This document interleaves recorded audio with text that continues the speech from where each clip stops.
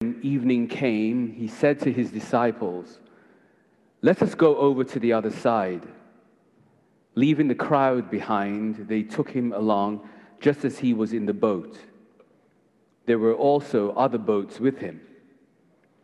A furious squall came up, and the waves broke over the boat so that it was nearly swamped. Jesus was in the stern, sleeping on a cushion. The disciples woke him and said to him, "Teacher, don't you care if we drown?" He got up, rebuked the wind, and said to the waves, "Quiet, be still." Then the wind died down, and it was completely calm. He said to his disciples, "Why are you so afraid? Do you still have no faith?" They were terrified and asked each other, "Who is this? Even the wind and the waves obey him." Shall we pray? Father, we've been here before, and you've been here before with me. I pray now, as this very important moment when you wish to speak to your people, that I will be hidden, and you alone will be glorified, and we each may see an aspect of you that perhaps we haven't seen before, and we will leave this worship better than when we came, and better prepared candidates for your kingdom. In Christ's name, amen. Hello, Advent Hope.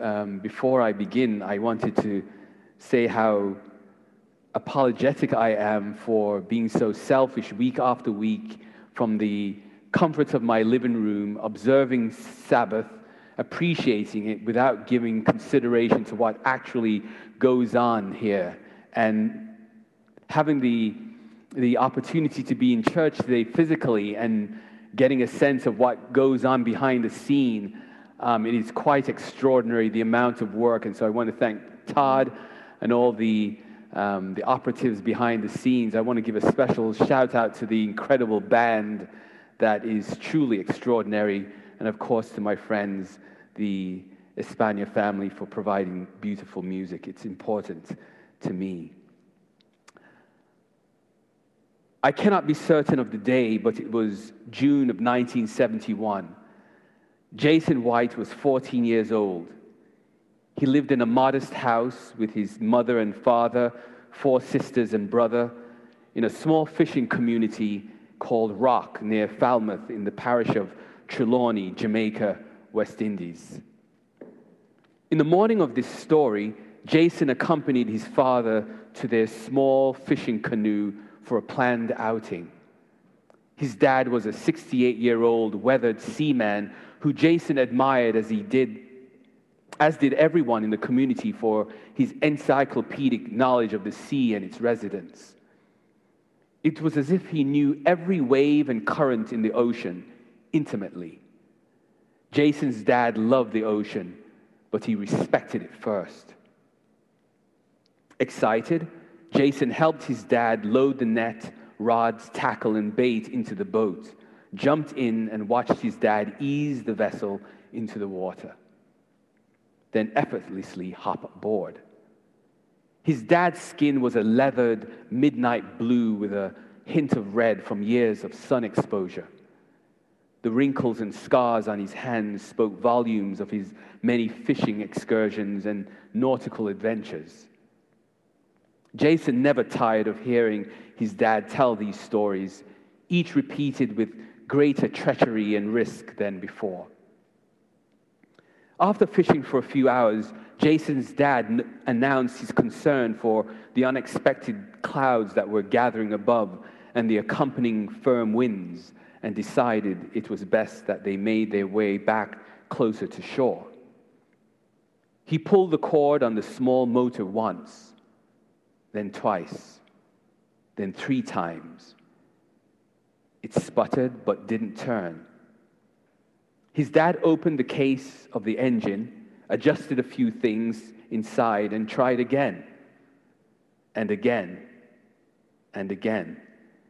By this time, the winds had increased and the clouds had darkened and thickened. As if he had been here before, his dad handed Jason an oar and sat beside him. They both began to row. The harder they rowed, the stronger blew the wind, and they realized they were being pulled further and deeper out to sea. Exhausted from their futile efforts, Dad shouted above the screams of the winds and roar of the ocean to stop rowing. They would wait the storm out, then try again. But they drifted further and further out until they were well beyond the borders of familiar waters, lost. For the first time, Jason noticed a change in his father's spirit. Was that fear that he saw in his face? He suddenly seemed old, fragile, and vulnerable. They were lost, helpless, hopeless inmates of a vast and unpredictable, everlasting giant body of water. Have you ever been lost? I don't mean the type of lost because you took a wrong turn on a highway or lost your sense of direction on your way to meet a friend for dinner. I mean really lost. No compass, no map, no GPS, no one or thing to help you. No doors, no windows, just you and your circumstance. Your valley of the shadow of death. Jason's family went to the authorities the next morning to report them missing. Rescue teams scurried the seas as far as was reasonable for a boat that size to be. But after hours of searching repeatedly, they called off the search, and Jason and his father were declared dead at sea. Social media wasn't a thing back then, but it didn't take long before news of their tragic death brought the small island to tearful disbelief. After hours of being adrift, the simple lunch they had packed for their day's fishing trip consumed, Jason's father suffered a heart attack. It was clear that the lack of food and his concern for his young son was too much for him to bear. He died, leaving the 14-year-old boy alone in the small boat, dancing on an endless carpet of shark-infested waters beneath a scorching sun. For 2 days, Jason watched his father's lifeless body, occasionally calling his name and nudging his corpse just in case. Now a victim to the unforgiving sun, his dad's flesh began falling away from his body. The large waves tossed the boat mercilessly, his father's dead weight creating a dangerous imbalance for the vessel. Hesitantly, he eventually reached over to his dad's body, now stiff in the cocoon of death, and pushed it over into the jaws of the ocean, then wept. During the days, Jason, now alone, longed for the cool that came with the moon.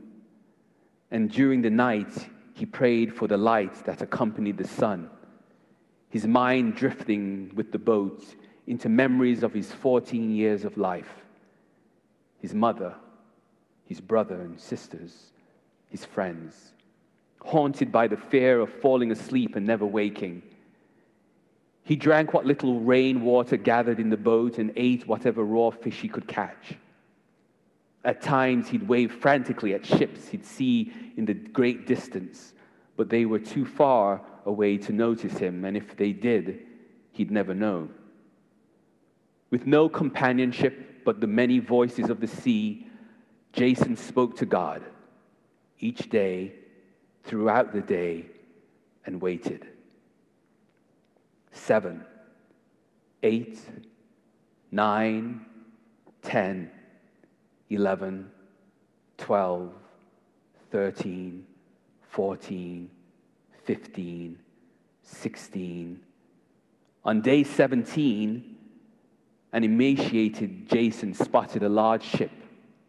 It was still far away, but closer than any he had seen before. He quickly tied a piece of cloth to a rod and waved it vigorously with all the strength his frail, parched, and famished body could muster. The captain of the German cargo ship happened to be looking through his telescope at that exact moment and sighted the canoe.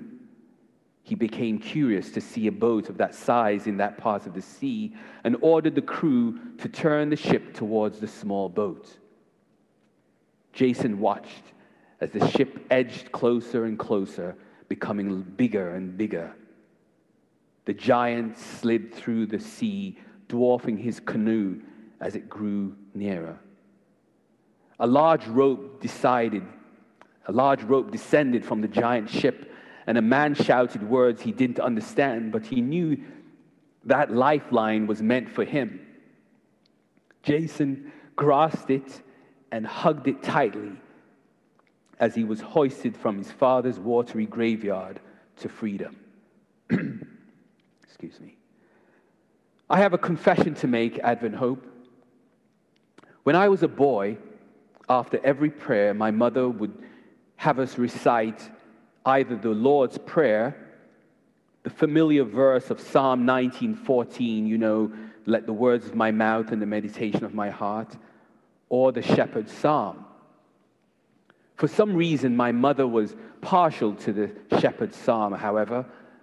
I think it was because of the comfort expressed in its poetry. My mother loved poetry. But I would race to end our devotions with the Lord's Prayer before she began, to avoid her beginning with, "The Lord is my shepherd." You see, I was afraid of the images my young mind conjured when the words, "Though I walk through the valley of the shadow of death," were spoken. I found little comfort in the words that followed. "I will fear no evil, for thou art with me." After all, I was a little boy in the big industrial city of Birmingham, England. What did I know about a shepherd, let alone who the thou was? For years, even into my adulthood, I avoided the Shepherd's Psalm for fear of that valley. That is until I understood who the shepherd is. The same shepherd in the story of another storm found in the synoptic Gospels of Matthew, Mark, and Luke. It is no wonder that each author chose to memorialize the account of that frightful moment when the apostles found themselves in their valley of the shadow of death. Jesus had been teaching large gatherings near the Sea of Galilee and had become exhausted. He longed for a respite from the crowds, so he took a boat with the apostles and headed to the opposite shore where there were no large towns. Shortly after setting sail, Jesus fell asleep. I love this part of the story. It's so human of Jesus to fall asleep. Not long after he had fallen asleep, Luke 8, verse 23 tells us that a storm arose. Now, I suppose that there were at least 4 fishermen in that boat, each of whom were very familiar with navigating a boat through a storm. But the fact that they feared for their lives tells us that this was not your average afternoon shower, but a terrifying squall. Matthew called it a great tempest, with waves so large they covered the boat. Each author accounts for water filling the boat, and still, Jesus slept through it all. Don't you love how much Jesus was human at that moment? He wanted peace, just like we do. He was tired, nay, exhausted, despite the chaos and the terror that was brought on by that storm. Matthew describes it as a tempest with waves so large they covered the ship. Mark tells it as the waves beat against the ship and it was full with water. Mark narrates the account as one in which their lives were in jeopardy. Yet Jesus slept right through it. Mark goes as far to detail that he was asleep on a pillow. I love how genuinely like you and me he was. His humanity qualified him to be the perfect intercession for us because he experienced everything you and I do. Hebrews 2 verse 14, reading from the New International Version, says, "For this reason he had to be made like them, fully human in every way, in order that he might become merciful and faithful, the faithful high priest in service to God, and that he might make atonement for the sins of the people." So there lay Jesus amidst the chaos of the storm, asleep, while the apostles were in an absolute state of panic, desperately bailing water out of the boat as fast as they could, while being hurled back and forth by the turbulence and forceful waves crushing down upon them.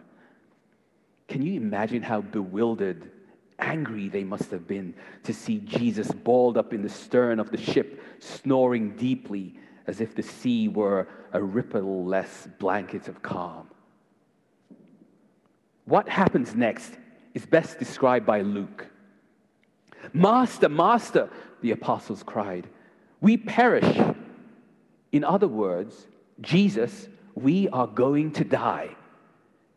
There was an acknowledgement of who Jesus was and what they knew Jesus could do when they called him Master, Teacher. These professional seamen had come to the end of who they were and now recognized that they needed someone greater than they. And so they awakened Jesus. But while Jesus, the man, had fallen asleep, it was God who woke up. The master of all creation, he who whispered the seas and winds into existence, spoke with a voice that only the wind and sea could understand. "Be still." And the winds and the waves obeyed. Each of the Gospels describes an immediate calm. God of creation rose from the deep depth of his human sleep and rebuked the waves and winds with just two words: "Be quiet." Stupefied by what they had just witnessed, they stood silent looking at Jesus. Bewildered, he looked back at them and with disappointment asked, "Where is your faith?" The German cargo ship took Jason to Panama, where he stayed in a hospital for 2 days. The Panamanian government contacted the Jamaican government, and Jason was flown back to Jamaica to his family and a hero's welcome. I learned recently about Jason when a friend introduced me to a 2014 interview a Jamaican newspaper had conducted with Jason. At the time, Jason was living in Canada with his wife and children, some 43 years later. He said he still visited Jamaica as often as he could, and he would wake up every morning at 5:30 to go fishing. But the two things that stood out to me about the interview were, one, he acknowledged that the time he had spent with his father fishing on those seas before the horrifying fishing trip had prepared him for the storm and days thereafter. I'll repeat that. The time he had spent with his father fishing on those seas before that horrifying fishing trip had prepared him for the storm and days thereafter. Two, while out in that boat alone, with nothing but waters around him, when death seemed closer than life, he relied upon what he had been taught about the faith that comes through prayer. The shepherd was in the boat while he walked through the valley of his shadow of death. Oh, that blessed hope. As I read the interview, I was overcome by a confluence of emotions. My mind flipped hastily through the pages of the chapter that has been 2020. It has been a year that will rival the darkest of chapters in the book that is America, and consequently each of our lives. For many, it has been a tempest where the pandemics of racism and corona partnered to create frightening waves that flooded boats of privilege and poverty alike, with denial, hatred, complacency, racial and social injustice, and absent leadership. Every 30 seconds, Someone has had to push a loved one into a grave shared near now by 330,000 people. For others, the gales have blown away jobs, fractured relationships, and challenged our faith. We have felt lost and alone, wondering, when will the lifeline descend? When will the tempest cease? When will the shepherd appear in this walk through the valley of the shadow of death? But there is good news, Advent Hope. Very good news. In the stern of your boat, there lies your Jesus, the master of whatever storm or strong winds that may be assailing you at this very moment. And if his presence does not stir your faith because your storm is so great, I urge you to wake him up, and God will rise and bid your tempest be still. I'm thinking of my brother Al, who lost his dad this week, and the many anonymous Advent Hope family members who are struggling with personal loss and pain. You know your storm: sickness, income, your marriage, housing, unhealthy or strained relationships, and private addictions, death even. It doesn't matter, because so does Jesus. And when Jesus is in your vessel, you can smile at the storm. Amen? As I close, I consider it valuable that we end with an important realization. In a few days, the final pages of the chapter that is 2020 will be written, with each of us a character having played an important role. And like every year's end and every new day, God gives us an opportunity to start anew. A tabula rasa, a clean slate, if you will. It's an extraordinary opportunity to reflect from whence we have come, with the chance to correct our wrongs and change our world. Let us not forget their names: Corona, George, Brianna, Philando, Ahmad, and the kind of change they represent and demand from each and every one of us. Black, brown, white, whatever your hue, let us not, before entering the new chapter that will be 2021, forget to change the prescription of our biased and judgmental lenses. And like Jesus has done for you and for me, let us see others not for who they are, but for what they can become, through the forgiving, transformative love of the shepherd. When I and you change our world, we change the world. So, Advent Hope, in 2021, let's change the world for good.